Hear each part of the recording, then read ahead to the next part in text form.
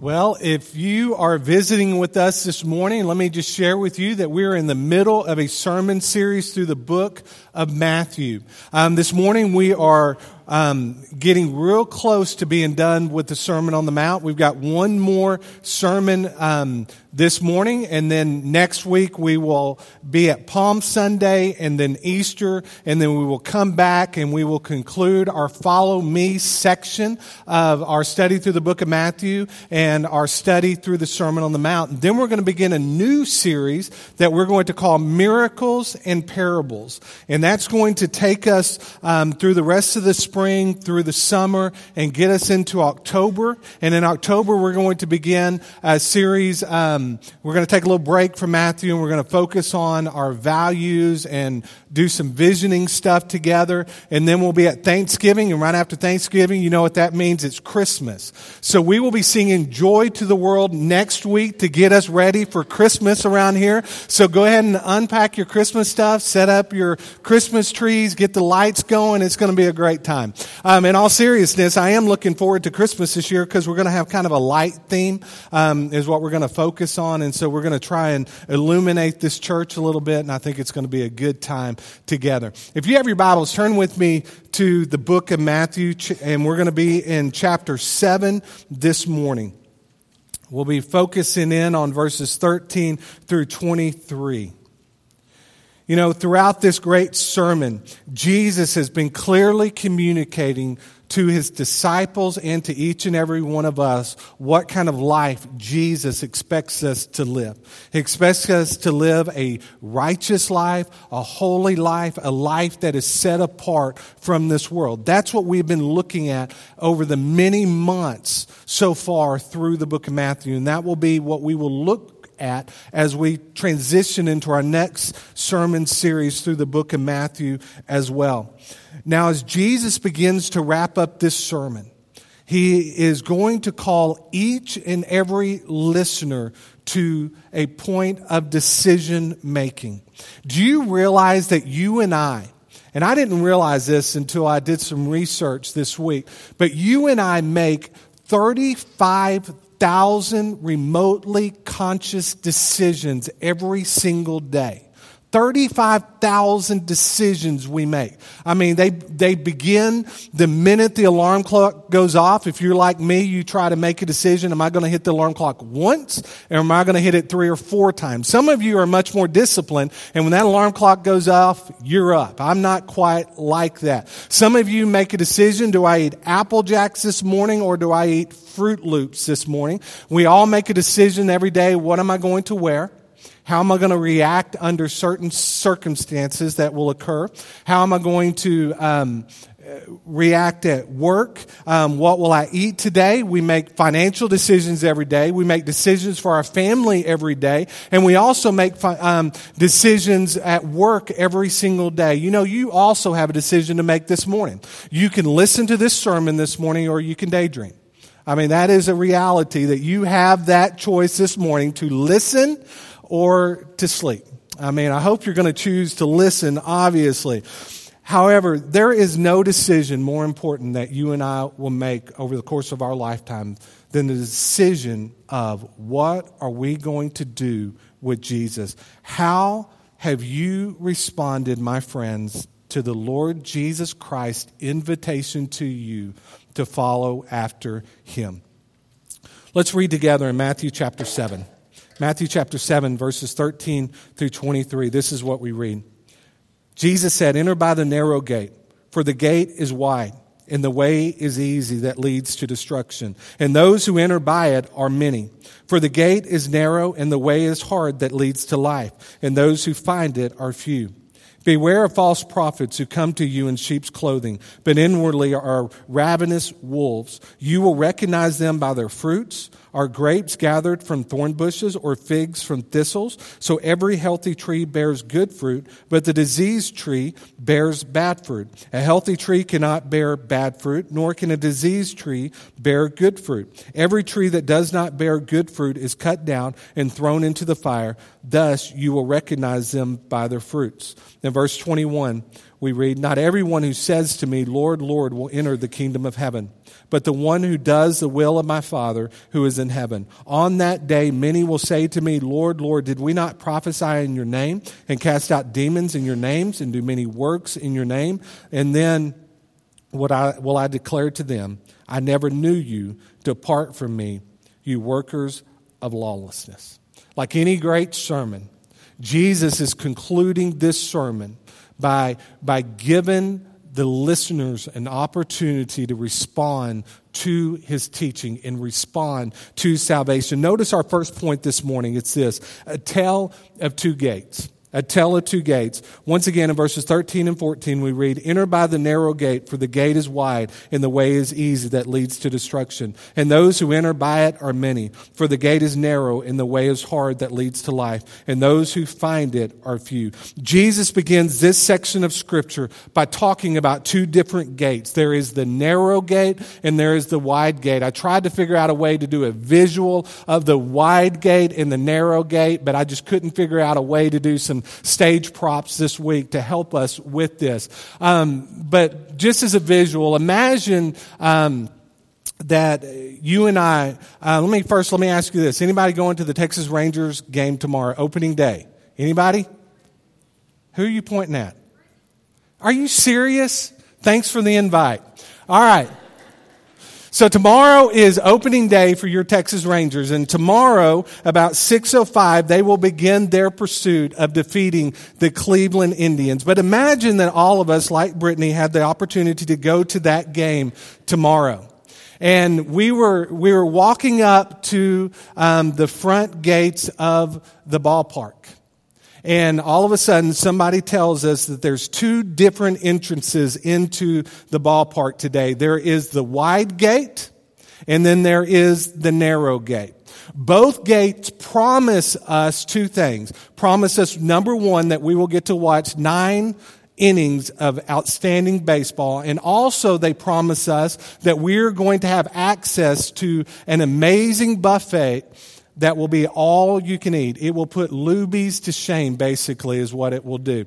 And so we're faced with this decision. Do I go through the wide gate that gives me immediate access, or do I go through the narrow gate? To kind of give you a little bit of more idea of what's going on here, the wide gate, okay, is very easy to get through.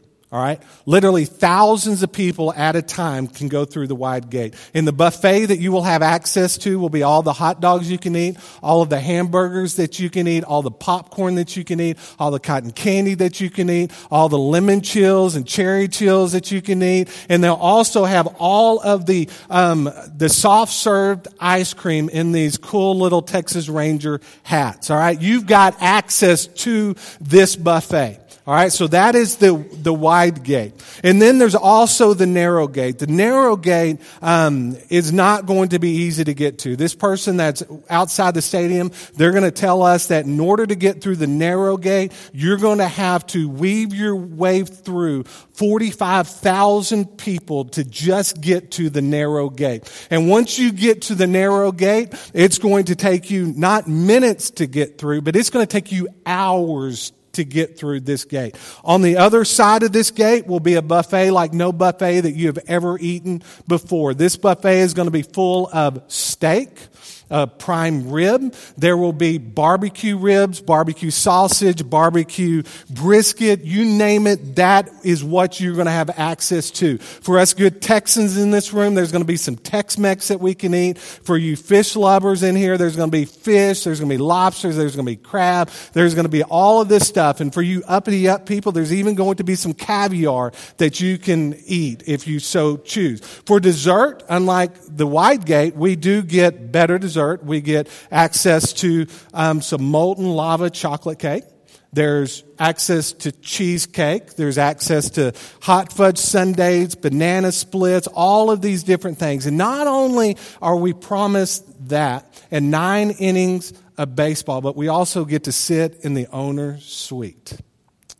I mean, pretty sweet deal. The question, though, for each of us in this room, if we were given that choice, would we take the wide gate that would give us access to immediate gratification, or would we wait for literally hours to go through the narrow gate that would only admit one person at a time. Which gate would you choose if you had to choose today between those two gates?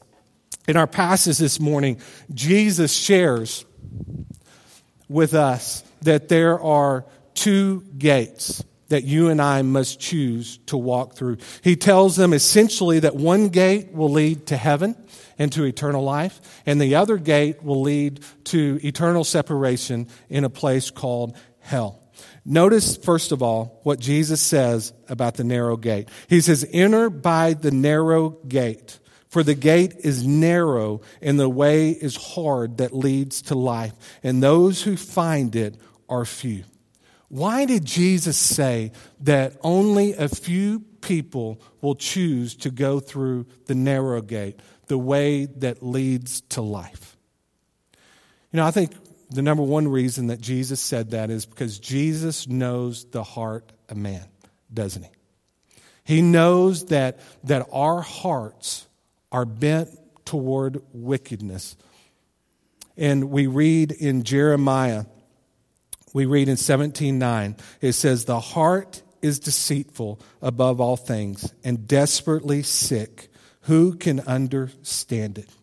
Jesus knows that the vast majority of us will always choose the easy way that leads to destruction as opposed to the hard way that leads to life. As human beings, we have been doing this since the beginning of time, haven't we? Reaching all the way back to the first man and woman that ever walked the face of this earth, Adam and Eve. They chose the easy way over the not so easy way. And as a result of that, because they ate of the forbidden fruit from the forbidden tree, they were banished from the garden, and at that moment this world just began to spiral out of control, and we began to experience the chaos that we experience every single day. You know, Jesus had some very hard words to share with those that were listening, not only through this sermon, but throughout the days that he walked the face of this earth. Jesus made it abundantly clear in John 14:6. Jesus answered them and said, "I am the way and the truth and the life. No one comes unto the Father except through me." Jesus makes it clear here that he is the only way. He did not say that I am one of the ways. He did not say that I am one of many ways. He said, "I am the way." The world likes to tell us that all religions lead to heaven, don't they? They all like to tell us that we just need to live in harmony with one another, live in harmony with the world. We need to all kind of coexist together. You've seen the coexist bumper stickers probably. Well, I want you to know right now, Jesus makes it abundantly clear that the only way you and I will have access to God the Father is through Jesus Christ. John MacArthur, in his commentary on Matthew, stated this. He said, "There have always been but two systems of religion in the world. One is God's system of divine accomplishment, and the other is man's system of human achievement. One is the religion of God's grace, the other the religion of men's works. One is the religion of faith, the other the religion of the flesh. One is the religion of the sincere heart and the internal, the other the religion of hypocrisy and the external. Within man's system are thousands of religions, forms, and names, but they are all built on the achievements of man and the inspiration of Satan.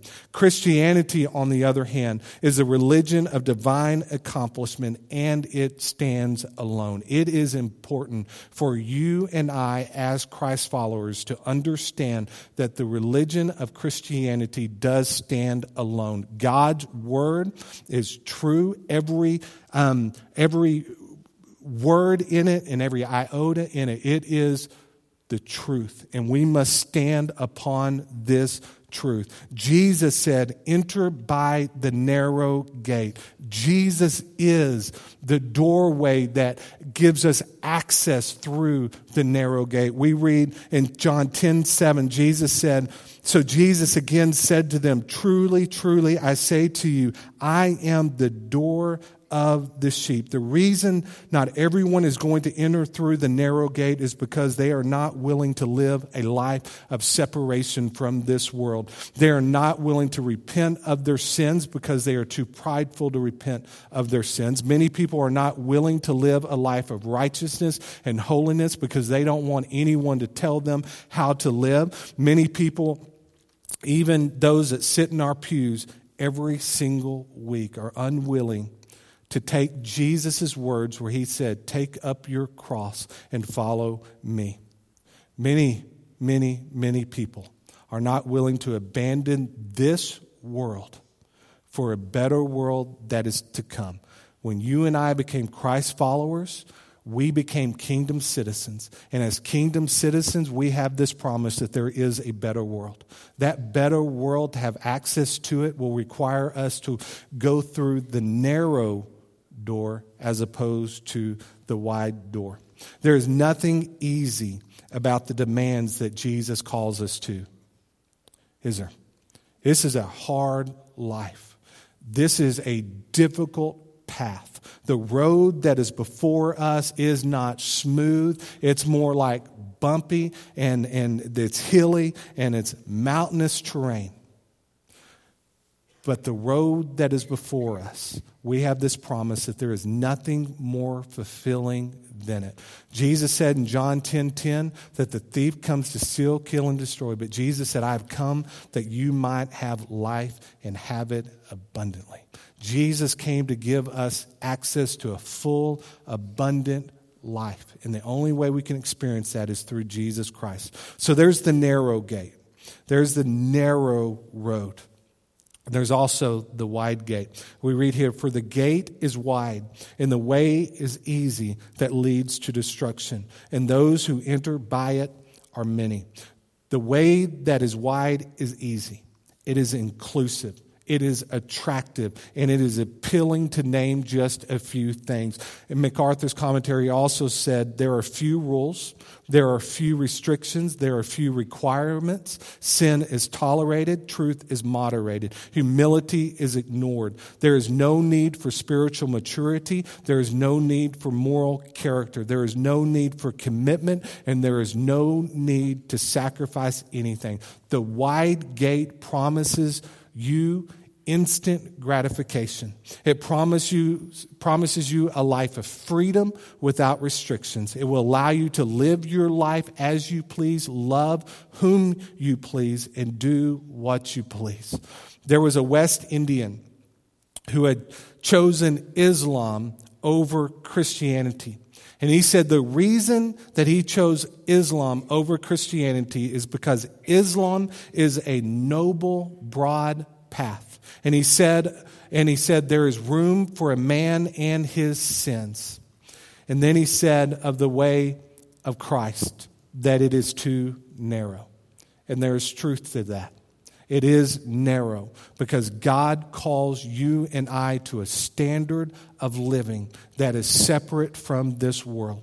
In 2 Corinthians 5:17, I say this almost every week, but if we are in Christ, we are new creation. The old is gone and the new has come. In order for you and I to experience the new life in Christ, then we have to shed the baggage of this world, and we have to make a commitment that we're going to live a life separate from this world and pursue holiness and righteousness in that which we do. Notice our second point this morning. It is this. It is a tale of two trees.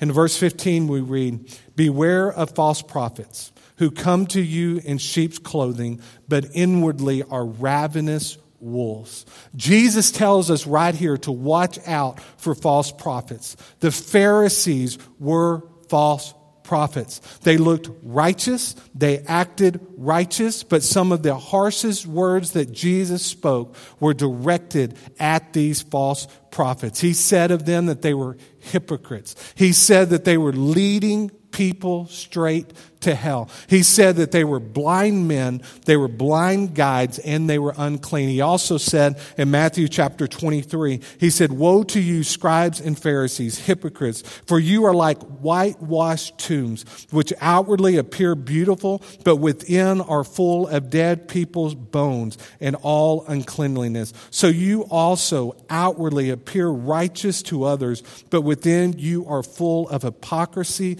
and lawlessness." Today, there are many such people that walk this earth. They fill pulpits, they lead crusades, they write books, and they promise people many, many empty things if they would simply do these things separate from what God's word instructs them to do. Jesus calls us to watch out for such people.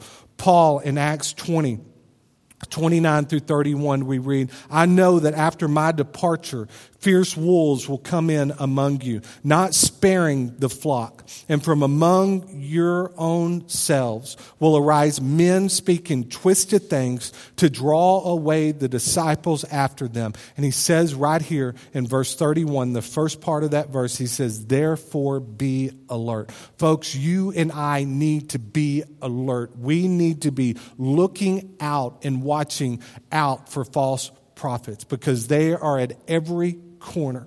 They are in every bookstore. They are every time you turn the television on or the radio on, you can hear and see these showboats that are in this world. They look shiny and flashy on the outside, but on the inside, they're evil, some of them, and they're out for their own gain.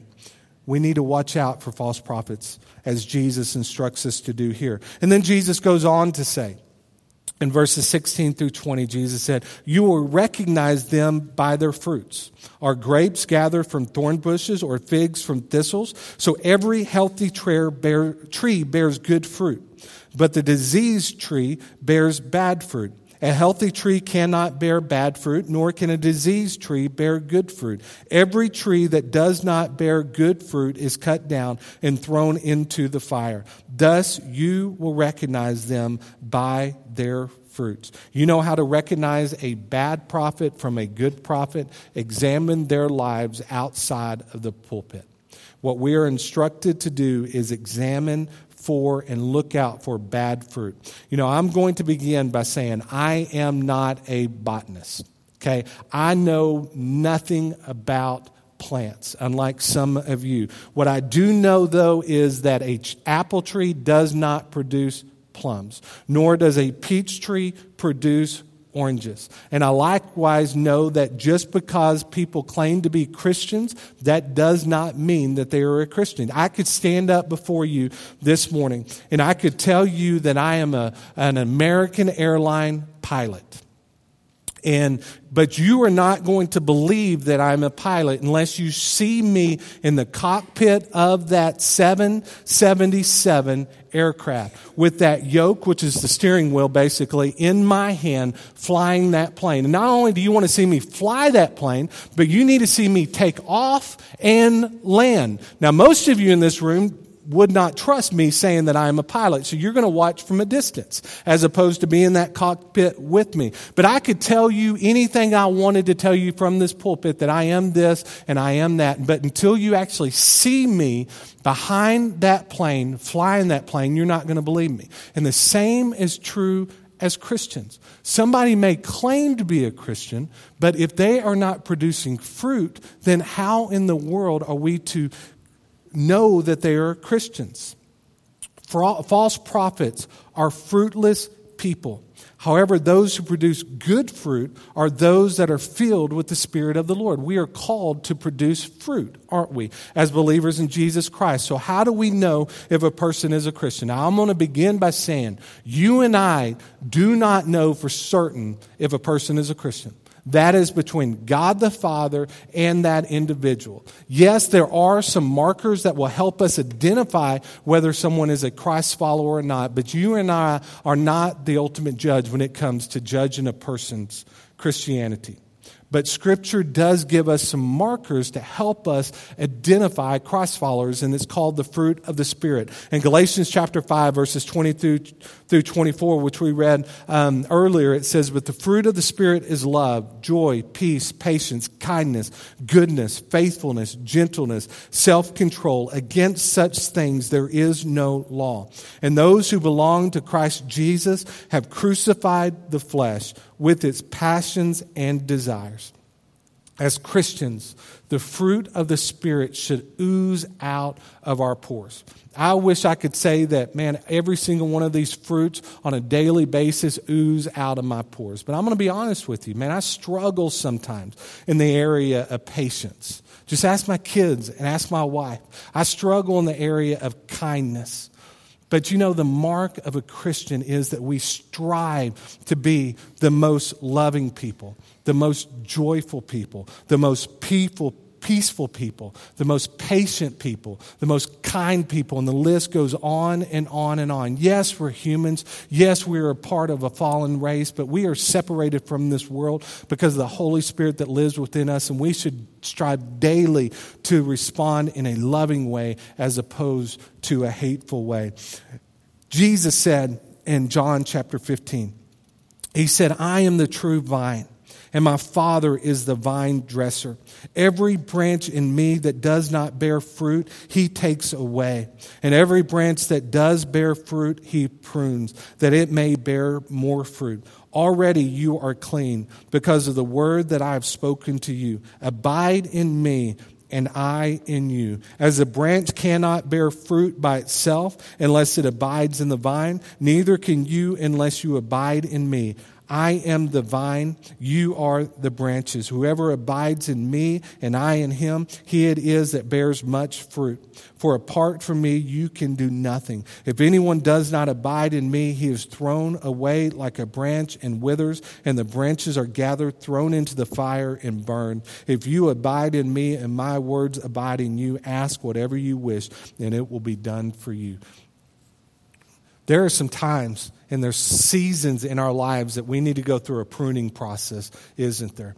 Man, like I said, I have, a black thumb. I do not have a green thumb whatsoever. The one thing that I do not do is I do not trim back my crepe myrtles very often, okay? And so as a result of that, you know that every year that passes, the flowers get less and less pretty.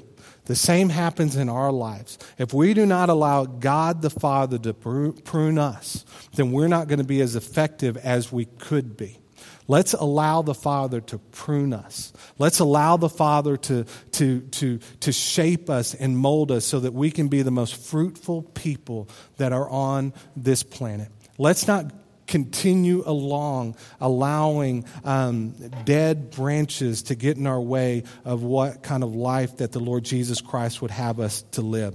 Notice our final point this morning. It's this: a tale of two destinations. In verses 21 through 23, we read, "Not everyone who says to me, 'Lord, Lord,' will enter the kingdom of heaven, but the one who does the will of my Father who is in heaven. On that day, many will say to me, 'Lord, Lord, did we not prophesy in your name and cast out demons in your name and do mighty works in your name?' And then will I declare to them, 'I never knew you. Depart from me, you workers of lawlessness.'" Concluding this morning, what we see is Jesus gazing into the future and recognizing that there are many religious people that were in that crowd amongst those disciples as he preached through this Sermon on the Mount. There are many people there that say all the right things and do all the right things and even attempt great things for God. But in the end, Jesus says and makes it abundantly clear that they will be cast into the eternal lake of fire. They have become blinded by their religious speak, their religious deed, and their religious activity. Here is a sad reality. Many people truly believe they are going to go to heaven when they die. They believe this because of the church they attended, or the family that they are connected to, or they went to Sunday school, or they went to vacation Bible school, or to a camp as they were growing up. They believe this because of the good works that they have performed, or because of the money that they dropped into an offering plate. But folks, there's more to it than the works that we do. We're not saved by grace, by works, as Ephesians chapter 2 says. We are saved by grace. It's not because of anything that we have done. It is by grace that we have been saved. David Dykes shared this illustration. He said, "Did you hear about the $20 bill that got into circulation? It did a lot of good for a while. It bought food for a hungry family. It bought shoes for a little boy that did not have shoes. It even ended up in the offering plate and helped pay the light bills. It continued in circulation for several weeks until one day it arrived at the bank. And in the hands of an expert, it was declared to be counterfeit. And as a result, it was burned. Sadly, I'm afraid that describes a lot of people who are religious but lost. They have performed a lot of good deeds, but in the end, they will be declared a counterfeit before Jesus." You know, in all of the Bible, there are some amazing verses that we read. Amazing verses that we come to. There's some that are easier to digest than others. There's probably in all of God's Word not a sadder verse than verse 23 of Matthew chapter 7. It says, "And then will I declare to them," this is Jesus. Jesus one day will declare before millions upon millions upon millions of people that have walked the face of this earth throughout their lifetime. Jesus will declare these words to them: "I never knew you. Depart from me, you workers of lawlessness." I mean, think about that. Think about the weightiness of those words that Jesus will speak one day at the day of judgment. "Depart from me, for I never knew you, you workers of lawlessness." I mean, Jesus knew that he was going to say those words thousands of years before the day of judgment. He says those words.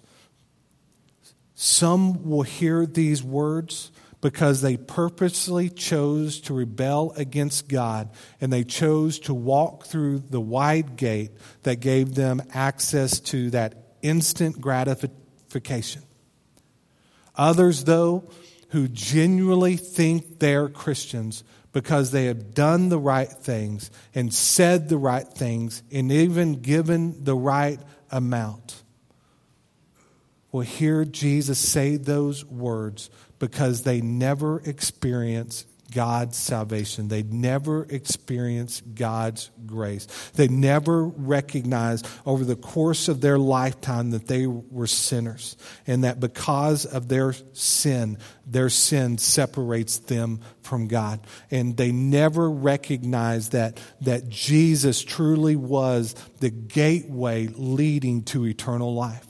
Instead, they chose to seek eternity based on their good works, as opposed to living up under God's grace. You may be here this morning, and you may have said all the right things and done all the right things throughout your lifetime, and even dropped some money in an offering plate over the course of your lifetime. But you have never come to the point in your life where you have asked Jesus to forgive you of your sins, and you have never made that declaration with your mouth that Jesus Christ is Lord. And you have never made the commitment that you are going to live for him. Jesus said, "I am the way." He did not say, "I am one of the ways." He said, "I am the way." The only way that you and I can be reconciled to a holy God is through you and I repenting of our sins and placing our faith in Jesus, and making him and declaring with our mouth that we want him to be the Lord of our lives. If you have never done that this morning, then I want to invite you to make the greatest decision that you could ever make. There are two ways, two gates. And you and I must choose which gate we are going to walk through. We're going to walk through the gate that leads to eternal life. It's going to be hard. It's going to be difficult. There's nothing easy about it, but it's going to be rewarding. Or we can walk through the wide gate. The wide gate is easy. The narrow gate is hard. Which gate today are you going to choose to walk through if you have not already done so? If you don't know Jesus this morning, I want to invite you to make the greatest decision that you could ever make. I'm going to be standing here at the front. We're going to have a time of invitation. If you don't know Jesus, you come and just say, hey, I don't know Jesus. I want to know Jesus. And I'd love to share with you how you can experience eternal life. You may be here this morning. The Lord is leading you to become members of this church, and we'd love for you to come and make Friendship Baptist Church your church home. You may need to this morning, where you're at, or even come to this altar and pray.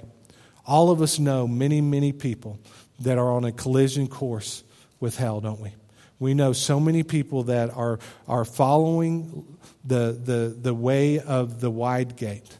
And as a result of that, they are on a collision course with hell.